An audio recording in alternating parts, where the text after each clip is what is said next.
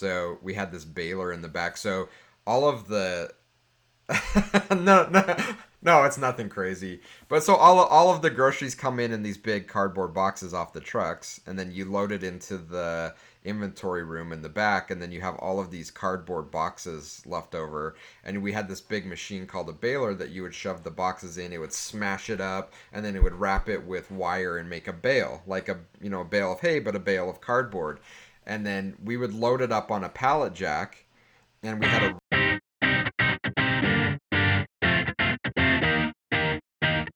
Welcome to 33 Tangents, a roundtable discussion covering a wide variety of topics from digital analytics to working remotely to current happenings in business and technology.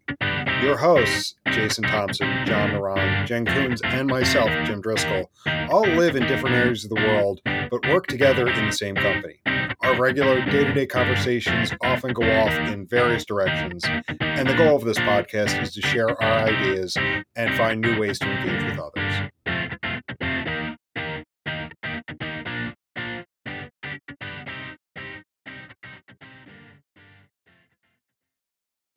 You're stealing my line. I know. No. Made a mocha this morning. With the coffee maker? Yeah, I got some chili chocolate, and I brewed a shot over a square of chocolate.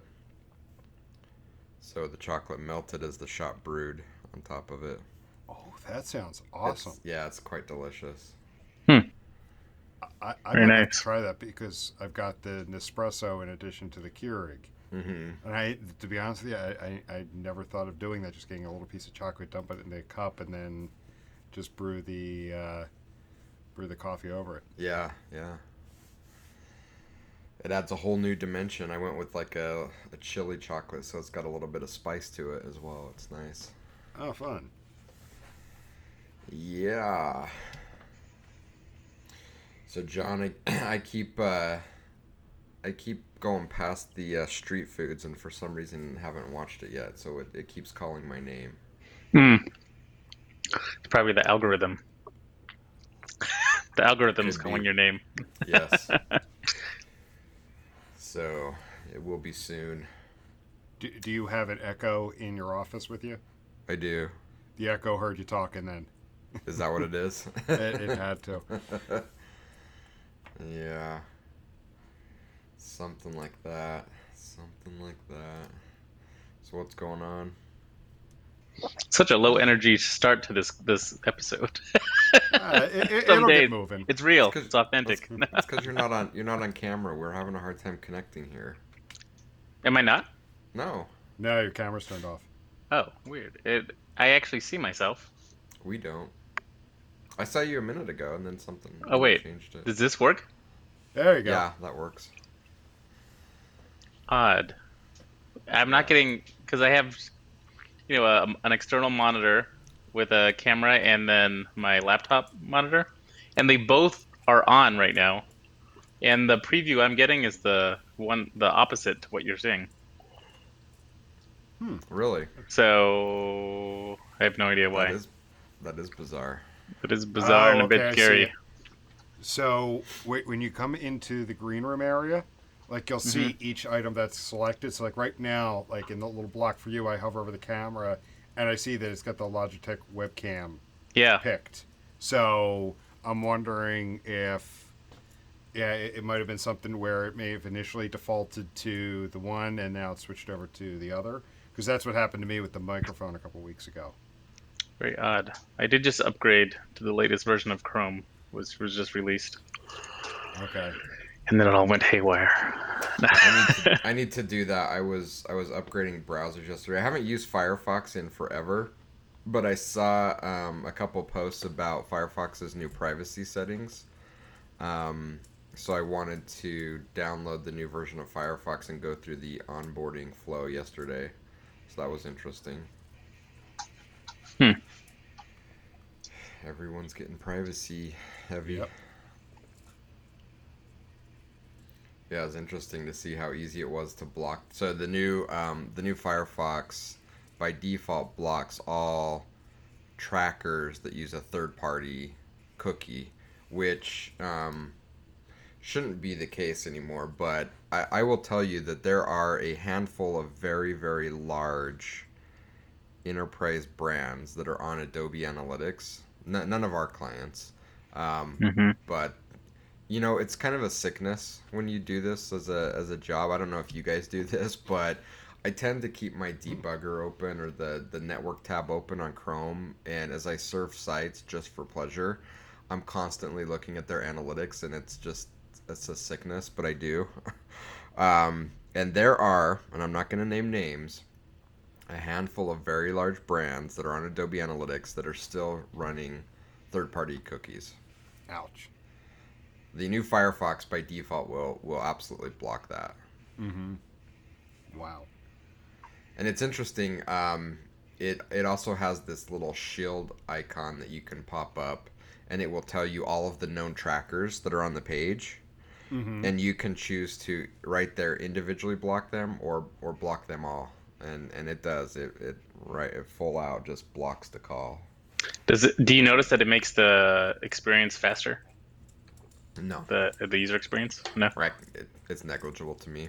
Interesting. Yeah. Anyway, interesting stuff. We maybe should track down a privacy expert. I've been writing about it a little bit in our weekly newsletter with Apple's ITP 2. I think they're up to 2.2 now or something. Lots of interesting stuff going on in the privacy space, and I'm just not qualified to talk about it at depth, but it is an interesting topic, and I know it's one that we've talked about a little bit in the past. And John, you had some thoughts on probably a good future conversation if we knew some privacy expert. Yeah, I mean, well, why don't we throw it out there? For anybody who's listening, who, yeah, I mean, I know enough, for the job, but I like as you said, an expert would be really good to have somebody on. So we'll throw it out there if there's anybody who really knows the inner workings of all of this. Please reach out. We'd love to have you on and love to pick your brain about this. Yeah, that would be cool. All right. So what are we? Rather than just talking about random topics, and John's saying we're low energy this morning. This afternoon. Well, it's early morning for me. I don't know what time it is in Bangkok. It's probably late at night.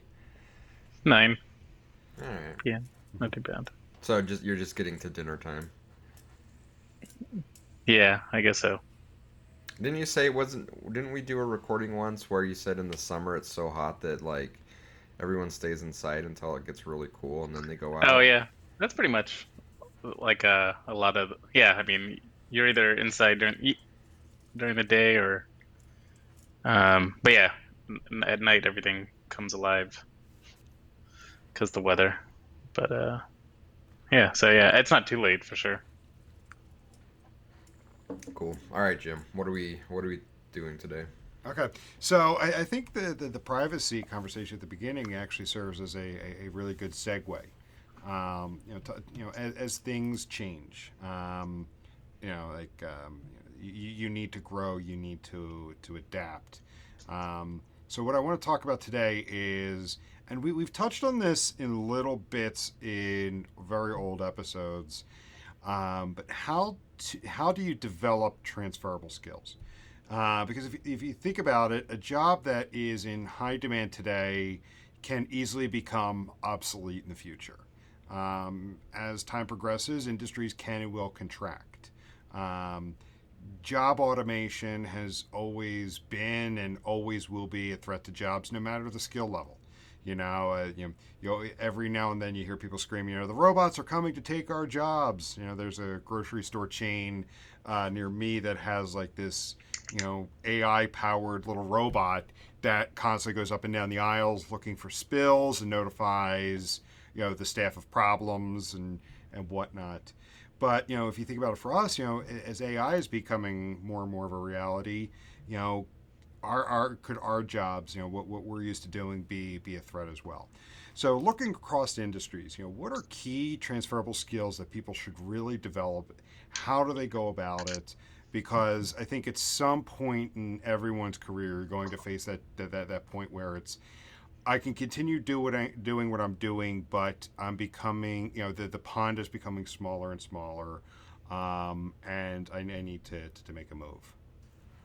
As a side note, um, my first real well, yeah, my first real job where I had taxes taken out of my check at 15 was in a grocery store, and we did all sorts of messing around because I would go to school during the day and then work the like 7 to 11:30 p.m. shift, and there was much messing around. If we had robot cleaners in the grocery store, oh man, we would have had a heyday with that. That would have been amazing. Um, but yeah, it's an interesting conversation, and there's lots of ways that we can take this, and it really affects all industries, and it's not really limited to AI or automation. It's as the landscape changes, jobs change, and we've seen it moving from a time where we were prepared to work in factories, and that was the thing, and there had to be a mental shift. We're seeing a really interesting thing here in Utah. I think from the just pure geography of the state, we have a very compact population center, which I think is true of many parts of the country, where most of the jobs and growth are happening in a really small sliver of the state. But then you have these other parts of the state that have historically been supported by things like coal and gas, oil, and there's a lot of struggle there, and there's a lot of people trying to keep hold of what has been historically the past. How can we maintain those jobs and support that? And I think that that's one of the biggest skills, or one of the biggest things that anybody can have, is not attaching to any one job or any one skill, because the minute you do that, I think it's a very weak foundation to be on, because things are changing so quickly, especially in the technology space. And as technology impacts what we do, whether it's AI or robots coming in to automate, the people that are willing to be adaptable and move to things that are opening up as other things are becoming automated, those are the ones that will thrive. And again, I don't think this is anything new. If we go back in history and study when the assembly line came in place, I'm sure that was scary and replaced a lot of jobs as we had a repeatable process, and that came into play. I'm sure there were similar conversations. It would be interesting to be a fly on the wall and go back in history and see how people were talking about, the assembly lines are going to take all of our jobs. I'm sure it's very similar to what we hear a lot today with the robots and AI are going to take our jobs.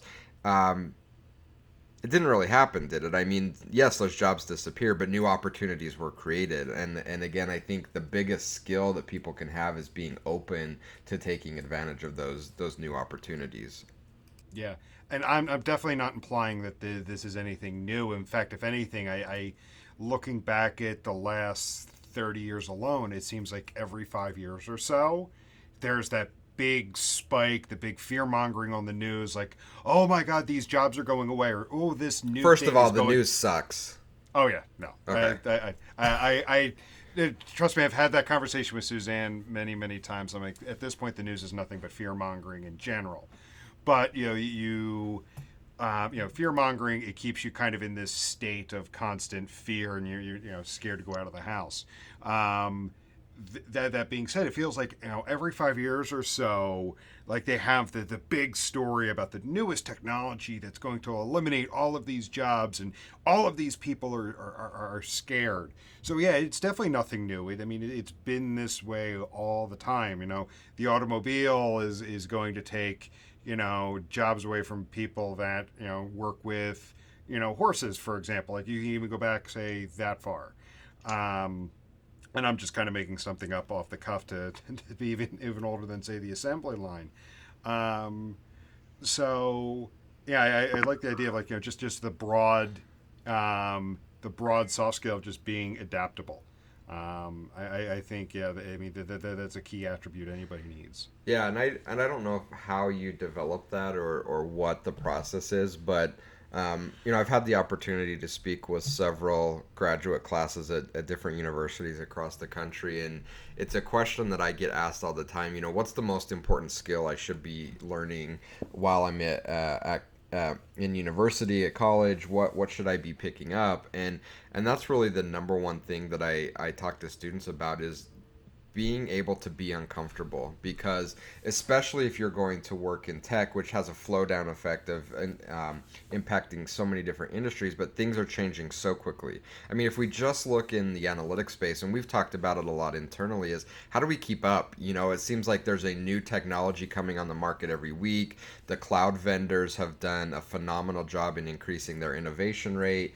How do you keep up with just this one space? It's really difficult, but I think a big part of it is allowing yourself to be uncomfortable, because so many people get to a point where they feel like they've quote made it, Hmm. and this is my path and I'm going to hang on to it. And if we draw parallels back to how we kicked off this conversation, if my whole career was to work out in the oil fields, and I had reached a certain level of comfort and I've made it, then I become comfortable. And we see it in technology all the time. You learn a specific technology, you get to a certain level of accepted expertise, and I've made it. You no longer push yourself to learn new things, and that is at the most dangerous time. And again, especially in the space that we work in, because things are changing so quickly, that the number one thing that I tell students is figure out how to feel uncomfortable. And by that I mean that you'll never be comfortable that you've made it. There's never a destination where this is it, because you have to push yourself to continually be uncomfortable about picking up and learning new things. Yeah, that's absolutely true. And I think the types of jobs that are most uh, probably potentially impacted by automation and robots and that type of thing are those jobs which typically trying to trying to think how to word this without sounding very controversial, but the ones that generally are less knowledge industry types of jobs. I think it's more there's more service, more menial types of labor intensive jobs. I feel like those are the types of jobs that are probably most immediately in danger of getting replaced by technology versus knowledge worker type of jobs, which still require a lot of creativity generally and I think that aspect is probably one of the hardest things for AI to really get correct, the creative I don't aspect. know. I'm actually going to debate you on that. I'm going to take the other side Okay. just because everything I'm reading about AI now, Hmm. can the AI that exists today take over, say, like what you would consider like the white collar information, the information worker jobs, the consultant? No.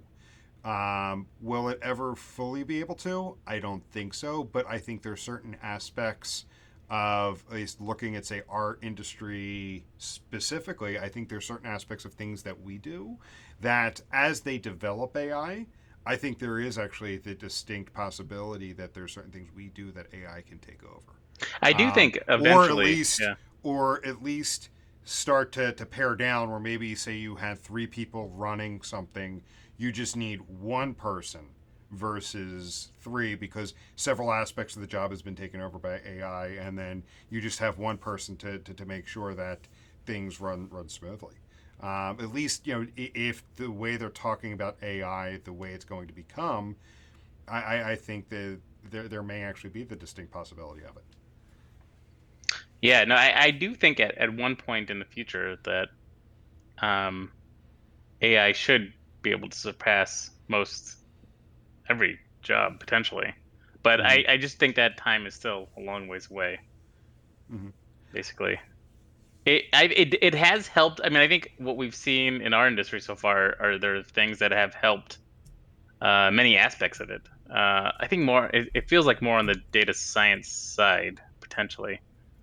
Not really the interpretation of the actual analysis that I've seen and the communication aspect.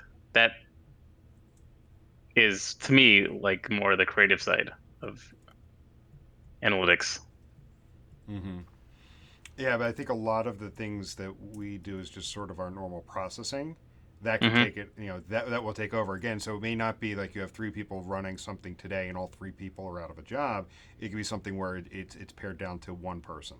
The AI is able to automate so much of, say, what maybe two other people do that, yeah, you just have the one person. Yeah, it's definitely not going to happen tomorrow. It's not going to happen next month. But the growth in AI that at least I've seen, at least I've been reading about, I think the distinct possibility of that happening sometime in the future is there. Well, the amount of times that AI was mentioned at Adobe Summit this year, academically, it Well, must have part already of it taken is a over. buzzword. Yeah. It does make an interesting dividing line. Looking at the topic for today being how do we develop transferable skills, it almost feels like we're drawing a line between hard and soft skills. That more of the Mm-hmm. time, the hard skills tend to be on the side of things that over time become more and more automated, and the soft skills are the things that are very difficult to automate and are the things that are more transferable.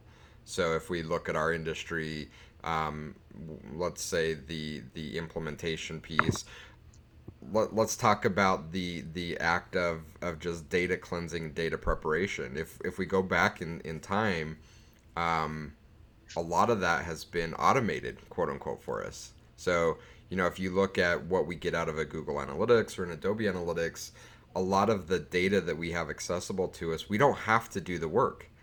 So, if an analyst back in the late 90s is looking at this and they're going to be like, well, what's an Omniture? What's a Google going to do? They're going to take my job because I spent 80% of my time preparing the data from these log files. It's right, right? Mm-hmm. Last night I was playing around with some open data from the state of Utah plotting parks, and I spent like 2 hours just cleaning the data and getting it into a format I could actually do something with it. Um, and so, again, like in this space, we've probably already seen that automation. We've seen that, a lot of that has been taken away. And again, it's this more of the hard skills, but the soft skills are harder to automate and transition. So as AI takes over, maybe more and more of the implementation aspects, more and more of the data preparation and cleansing aspects, it's going to be an opportunity for those soft skills as an architect, as an analyst, as someone actually building the systems that can be completely transferable. Yeah, I think there's a lot of soft skills even, that we do that are not even interfacing with a computer. I mean, Hmm. I think of communication, evangelism, that side of things. In the foreseeable future, I don't see it changing that drastically. I mean, maybe I'm completely off base here, but yeah, no, I do think there's a yeah, I don't know. It's unless just the way that I mean businesses are really structured at a very deep level changes quite drastically. No, and I don't think it is a drastic change. I think it's Yeah, one. It could be a slow change. Yeah, it's one of those yeah, things where it changes and changes and changes, and then one day you wake up and you're like, "What the hell happened?" Mm-hmm. Right? And so that's kind of the danger of it, is it lulls you into a sense of comfort that my job is never going to become obsolete. And again, that goes back to the advice that I'm giving these new college students that are coming into the market, is that never be comfortable with complacent. where you're at. Yeah, Yeah, never be complacent, because it's so easy. To your point, it's not like tomorrow we wake up and a major vendor introduces something and all of a sudden like everything we knew is changed and we're out of job. It doesn't work that way. It's very slow, and it erodes and changes slowly until one day it's just boom, it's there. And maybe in that moment of time we're like, wow, that just happened overnight. But if you take a step back and look at the history, you're like, wow, this was like the slowest moving iceberg ever. Mm-hmm. But when you're so focused on the day to day, it's hard to see that. So Yeah. yeah, and it's what. Go ahead. No, I was going to say, and that's where, when I was thinking of this topic, one of the things I thought of is, say, that person who is very far along in their career. They've built a 20-year, 25-year career, so maybe they're in their mid to late 40s. And they've been doing this one thing for such a long time. And they necessarily weren't paying attention to those small little changes. So for them, yes, it was that change overnight. And because they weren't necessarily paying attention, they were just focused on what they did, and this is their bread and butter. This is where they made everything that they made all their money at. Now all of a sudden they're kind of like, what do I do now? Think of it this way. Let's use another sports analogy. Like, how many times do you hear these athletes? They're so focused in the now because that's when their career is. And granted, they know they have short careers. When they retire, how many athletes just like they kind of they have a trouble transitioning to retirement because either maybe an injury knocked them out a couple seasons early, or they were so focused on playing that all of a sudden they hit 37, 38 and are like, okay, maybe it is time to hang it up. And now it's like, what do I do now? So that's actually the kind of person I was thinking of, is that person who's, say, much further along in their career, and now all of a sudden they're faced with this change because they weren't necessarily attuned to the subtle changes in the industry that were happening. So yeah, looking at our industry specifically, I don't think that something's going to happen overnight, but if we don't pay attention to those changes, if we don't prepare ourselves, that eventually there is the possibility that even our jobs can be automated to a degree where what is in incredibly high demand today, that demand could start to dry up. No, So and it will, yeah, right? And if we look at the way that we do things, I think we could be a little bit more complacent and it'd be fine and have a little bit stress and a little less stress in how we operate. But that is one of my biggest fears, is that happening, and so that's why I tend to operate on a level of being uncomfortable all the time, because I don't want that to happen where we wake up one day and all of a sudden there's been a major shift and we've missed it. And without going too far off topic, it's something that concerned me from the very early days when I first started doing consulting. I noticed how dangerous it was to be a consultant 100% of the time. mm-hmm. Meaning, if all of my energy was placed into doing direct client work, I had no energy to keep up with new technology, new things that were happening, and it scared me. And I saw in every, this wasn't just one company. I saw in every company that I worked for. I'm like, this is really, really dangerous. We're at the top of our game now, but something can change, and how are we going to keep up? And so it's one of the reasons why, with our specific model that we've deployed, one of the reasons why we chose to go down that path is I wanted to have that opportunity for us to constantly be learning. I don't want to be the guy out in the oil field that one day wakes up and all of the plants are closed down and we don't know what to do. And so giving ourselves time to really play around and understand what's happening in the market.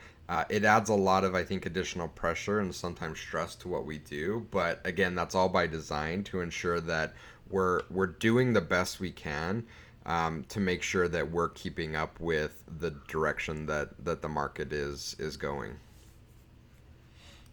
Yeah, and actually that's a good point, because the consultant is the prime example, especially in a very hot industry.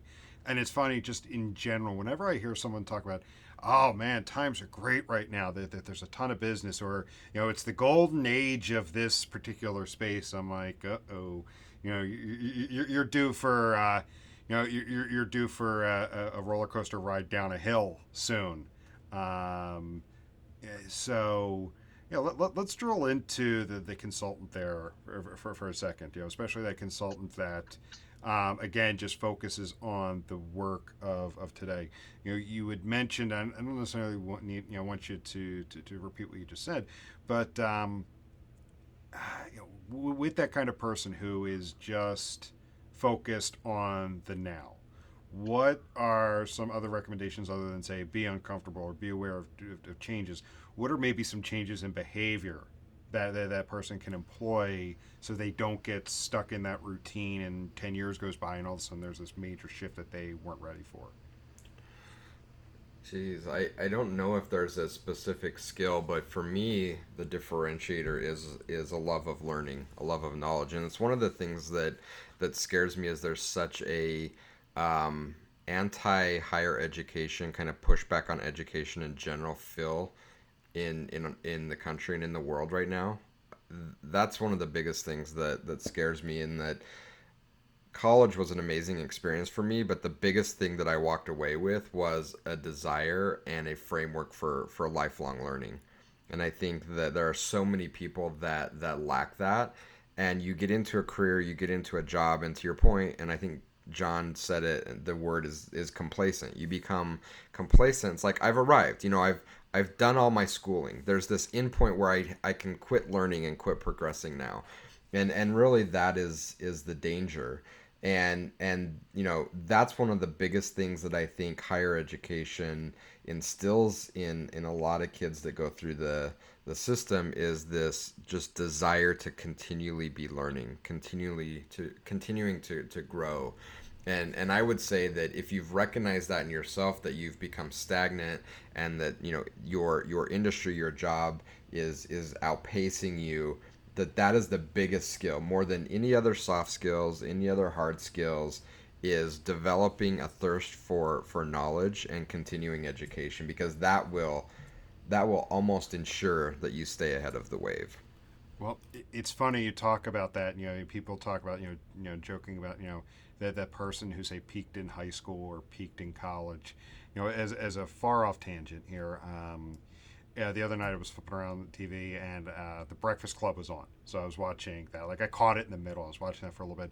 And then I remembered a little while ago someone telling me like one of the little nuggets that they snuck in there is as the movie's opening and like they're panning around the school, you kind of see the plaque on the wall of like, the person of the year.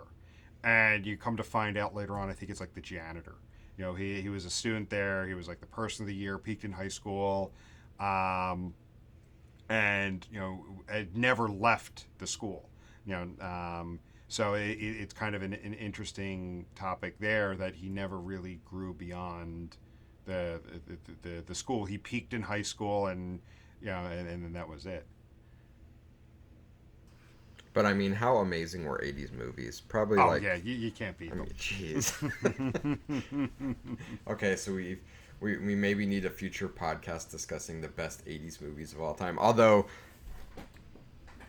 there's a whole group of people, and we have certain employees at 33 Sticks that are on the younger side that have never seen some of the most classic '80 movies of all time, and it just makes me sad. I'm like, oh, best cheesy movies ever. And speaking of that, and like way side tangent, and I'll see if I can find the clip and load it up or have it linked up in the notes for this on the post. But have I mentioned how I've gone down these rabbit holes on YouTube of just watching certain things? Yes. So remember, I think we talked about the guy that was doing like stuff on the old '80s keyboards. No, you never mentioned Oh, that. all right. Well, from him, I jumped over to another guy that uses these little electronic keyboards to recreate like known beats and known songs. And he used this tiny little processor keyboard thing to recreate the theme song from Beverly Hills Cop. It was awesome. Nice. I got to quit going down these rabbit holes, but Nice. there's so much amazing stuff on YouTube. And last night I didn't go to bed until 1 o'clock because I found this amazing channel that breaks down how all these magicians on like America's Got Talent and Fool Penn and Teller do the tricks, and it's just mesmerizing to me. I'm like, there's just so much cool stuff on YouTube. Yes. By design. I guess. By design, but I don't know if they really did. Do you think they thought about it at the time, like how talented people were and how creative people were? We've had this whole industry where content had to be in these big production houses, and it's all of a sudden, your next door neighbor can create amazing content. No, and it's completely you want to talk about disrupting an industry. Has that industry gone out of business? No, but it's definitely thrown several wrenches at them, and they've had to adjust to it. For sure, for sure. Yeah. Um. All right. Sorry, I got us way Um, off so, topic. so going back to you mentioned earlier on that I think we've definitely set a clear delineation between hard skills and soft skills, and we talk so far we've spent a lot of time talking about soft skills, and I think those soft skills help in the long term. They help you from becoming stagnant or complacent, and keep you aware of little industry changes that add up over time. To that, I think it's the hard skills too that can help. I think they are, say, maybe like more like the short term piece. If say like your industry is going through a contraction, you want to make a pivot to say an industry that's growing. You may not necessarily have industry experience, but there's certain skills that you have that could help you moving, say, from one industry to another. Um, any thoughts on like those kinds of hard skills, or that could be like a short term fix? Jeez, I don't know. I mean, I don't know. I think there are definitely lots of hard skills that people can add and pivot to. And I think a lot of that comes from scarcity. I think we see that right now in just the development space. But I think that's a natural shift. So again, if we go back to this whole idea of the assembly line taking jobs away, it's also creating lots of jobs, right? It's Mm-hmm. creating the people that are actually building and designing the assembly lines and maintaining the assembly lines. And I think we see that right now in technology where, there's this fear that tech is taking people's jobs away, but it's creating lots of new jobs. And again, specifically in the development space for people to create the new assembly lines and maintain them. And we're seeing such a shortage in those creators. So I think from a hard skill perspective, people that can invest in skills that are building and maintaining the things that are automating our jobs seems like a no-brainer place to bet. Whether that's electronics or software development, AI, understanding how to build those software components. To me, that Mm-hmm. seems like a no-brainer place to invest from a hard skills perspective. See, I don't disagree with anything you guys are saying, but I guess I'm taking a little bit of the less paranoid approach in a sense too. In the fact that I feel like when we talk about the state of things, we're talking about being in like the tech space and specifically like companies that are very advanced. But I feel like the majority of companies and industries around the world are way far behind in terms of getting to the point where AI might replace a lot of these knowledge jobs. Um, so I feel like another, I don't know if it's a skill or not, but strategy perhaps is to really spread out into other industries in a sense too, like less advanced industries. I mean, there's millions of companies that still are using paper file cabinets as an extreme example. So for those, I mean, it's a lot. There's a lot more of a runway before we get to a point where you know jobs in those industries are going to be replaced. I feel like maybe I'm Yeah, taking a very naive point of view no, to no. this I mean, conversation, but I'm just so thinking for people that are listening that are kind of really scared that their jobs are going to be replaced in the near future by machines. I just feel like there's certain strategies you can employ to probably safeguard your path for a while in a sense. agreed, agreed. Yeah. So 2 points. One, I agree. I'm not going to name the company, but I've been to a company in the Midwest that if you walk into their offices, it's like you're walking into a time machine back to the 1960s. I'm like, this is what it must have felt like to work in corporate America in the 60s. It is the most bizarre thing that I've ever seen, and they make Yeah. billions of dollars. So, yeah, I mean these things change very slowly. On the other hand, we are seeing absolute, fallout from change, and maybe not directly with automation or AI, but I continually kind of talk about the energy space because it's something that I see firsthand here in Utah, and specifically with people I know that are struggling, that work in industries and live in areas that are being drastically impacted by a reduction in jobs in the energy space, and specifically in Utah in coal and gas. I mean, it's a very, very real impact. So at some point in time, it does happen. So we're Yeah. talking about very kind of blue collarish type things, and leading into more white collar stuff. So perhaps the stuff that we're doing is further out in the future, but it will happen. Yeah. I don't think we need to be paranoid about it by any means. And again, I don't think that this is anything new. We started off the conversation talking about this happened Totally. before, it will happen again. So I think the biggest takeaway is just that it's not healthy to operate out of a state of fear or paranoia. But I think it is healthy to be off balance a bit, and be uncomfortable, never be complacent. I like the word complacent, to continually be learning and adding new skills. Ultimately that's going to be the protection, because we can't predict what's going to happen. As good as our machine learning and predictive analytics, like, we can't predict. Something massive could happen tomorrow that shifts the entire direction of everything we're doing. So it's that ability to be adaptable is what I think allows people to survive and thrive. And ultimately, humans are very adaptable creatures. That's why we've, I think, gotten to this point in evolution over the years, is that we've been able to adapt to the environment. And those that have the ability to adapt the most are the ones that are able to take advantage of new landscapes. But I agree with you, John. I don't think by any means a lot of the stuff that's being pushed down our throats and the narratives from a lot of the news outlets that AI is coming to take our jobs and it's going to take over and we're going to wake up tomorrow and we're all going to be out of jobs. I think that's kind of nonsense to sell clicks and eyeballs for advertising. Yeah, I mean, tariffs and things are much more risk factors for job loss in the current Absolutely. state of things. Yeah. Yeah, absolutely. Yeah, and I'm no meant no in no way meant for this to kind of be falling in with that fear mongering narrative you're hearing all over the place. It's just again, it's just something that seems to crop up, and when it does happen or it feels like there's been a major shift again, it's been one of these slow creeps, and the people who were caught off guard were necessarily either not aware of it, whether it's through them or somebody else kept them blind to it.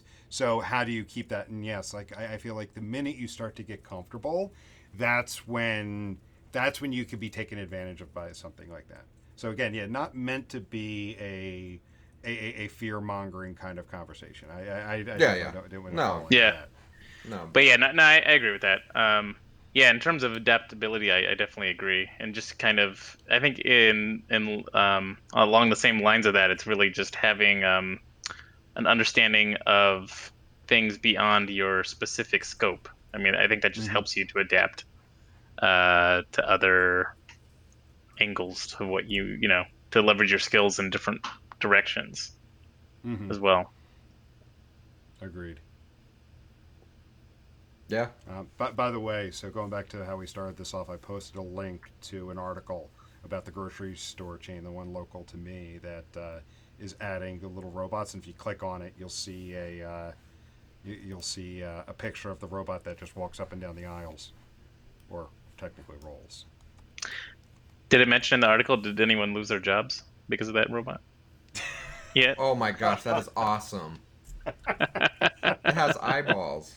It has eyeballs, yeah. I wonder. It's probably sensors, right? Or is it just for looks? Well, no, the eyeballs, they're just like googly eyes they put on there to give it some kind of face. But there's a sensor on it that again, it's kind of scanning the floor, looking for spills or stuff that needs to be cleaned up. Interesting. I mean, it happens, right? I can't remember where I saw it, but I was watching a little mini documentary on the future of convenience stores, and I want to say it's somewhere in Europe that there's this convenience store that doesn't have any employees in the customer facing area of the store. You go in there and you interface with some kind of technology. These robots go into the back, put your order together, and it comes out and gives you what you purchased, all packaged up and ready to go. Mm-hmm. I mean, that's an extreme example, but I mean, it does happen, right? Like, so I think it's scary to say that like these things don't happen. But to John's point, it's not like we're gonna wake up tomorrow and it's a completely different landscape. But I think that kind of helps support my point, is that it could be easy to be lulled into a sense of comfort because it is Well, such a slow moving The, change. the other side of that though is that progress is probably not a linear line. It's probably an exponential line. So the progress will probably pick up as we go along as well. Yeah, for sure. But there are a lot of, like, in the case of your example of this automated grocery store. I don't know about it, but I just imagine, yeah, maybe the side of packaging the order, presenting it might be automated. But what about making the actual order process? I imagine Right. there's still probably people No, that for require help. Yeah, Yeah, for for that. for for sure, and I think that kind of speaks to my point, is that if you look at the things that are being put in place to help automate, that to me is an easy path to follow of where the jobs are going, because those Yeah, things need people they're to shifting. create. Yeah, that's where the jobs are going. So if you're able to shift and pay attention to those trends, then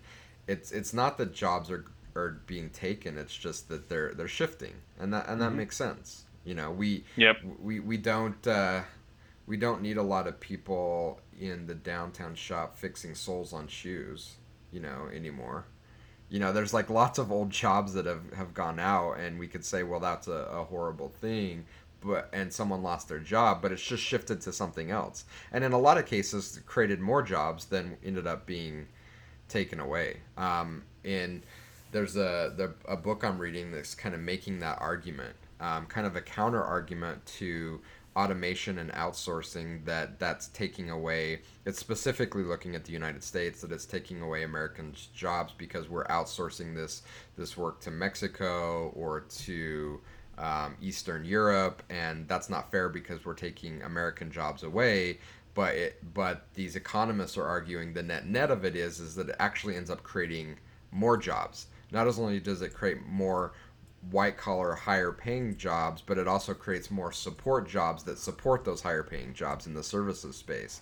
Mm-hmm. So, we can cling on to what we've known and kind of play a victim, saying that our jobs are being stolen and taken away from us. But I think that doesn't get us anywhere. It may make us feel good that we can play that victim role, but ultimately, um, if you believe that technology is creating more opportunity, that there's more opportunity for all of us. We just have to be open to that idea. And again, I think that scares a lot of people, because a lot of people get into a certain career or path in life, and they've said that that's what I'm going to do. That defines who I am, and I'm not going to change from that. And I think that is the scary part. If you're open to following the direction and the waves that the new technology is creating, there's always going to be opportunity and new opportunities for employment. And looking at this picture, it makes me miss working in the grocery store. That was fun. No, I think back to a couple jobs I had in high school and college, and what we uh, what we got away with, in the late '90s was amazing. I mean, nothing illicit or illegal, but just stuff that like it with what you would have today with just like red tape. They wouldn't let you do it. For Like sure. I can say it now because the company pretty much it still exists, but not necessarily the way it did. I worked. In college, I worked for Gateway Computers. Uh huh. When they actually had the stores, you would go into the store, and the solution expert would be there and help you customize your computer. You build it out, pay for it, and then it would arrive like a week later. So the LAN games were starting to become like the multiplayer LAN games were starting to become big. I think Xbox had just come out. But anyway, we installed a couple of multiplayer demos on the machines kind of in the background.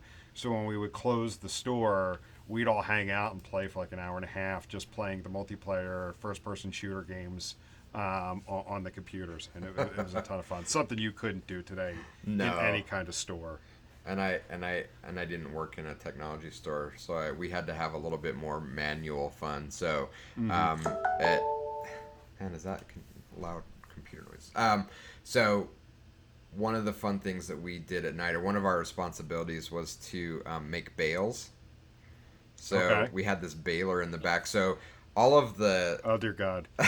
no, it's nothing crazy. But so all of the groceries come in these big cardboard boxes off the trucks, and then you load it into the inventory room in the back, and then you have all of these cardboard boxes left over. And we had this big machine called a baler that you would shove the boxes in. It would smash it up, and then it would wrap it with wire and make a bale, like a bale of hay, but a bale of cardboard.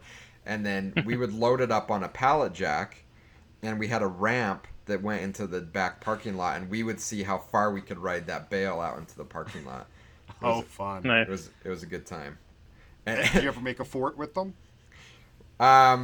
We did, and that was probably the closest time we got to being caught, is because we made a fort out in the store itself, and this was late at night, and we would put a person inside the fort. And as people would walk down the aisle, they would like shift the fort a little bit, and people would freak out. Looking back on it, if we had iPhones and YouTube back then, we could have had an awesome channel. That would have been awesome. You would have your own TV show scaring people. We would. Like, it would probably be on True TV. Exactly.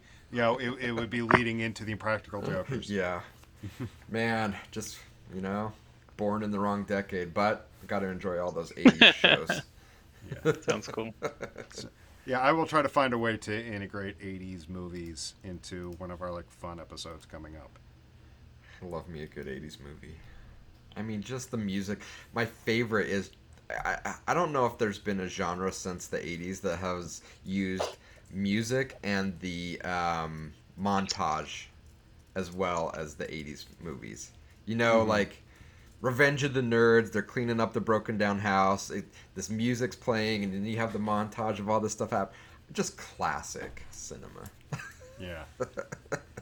John's stuff. like, what the hell are you guys talking about? Cool. Well, this has been a good conversation. Yeah, no, this was really, really good. We actually had some debate this time, which was great. And we got going. We started off with some low energy here, but our podcasts are marathons, not sprints. We don't, we're not hitting full speed right out of the gate. No, that's fair enough. That's good. But I will say, I think there was a couple things John said that gives me a great cold open for this episode. So when I go and edit it, just like Israel, that's stupid. Opening from a couple Such weeks. I always have some weird line. Such a great. I have no filter. So, all right, guys. So I guess we'll go ahead and wrap up for now, and I'll catch you both later. All right. Sounds good. See ya. Bye.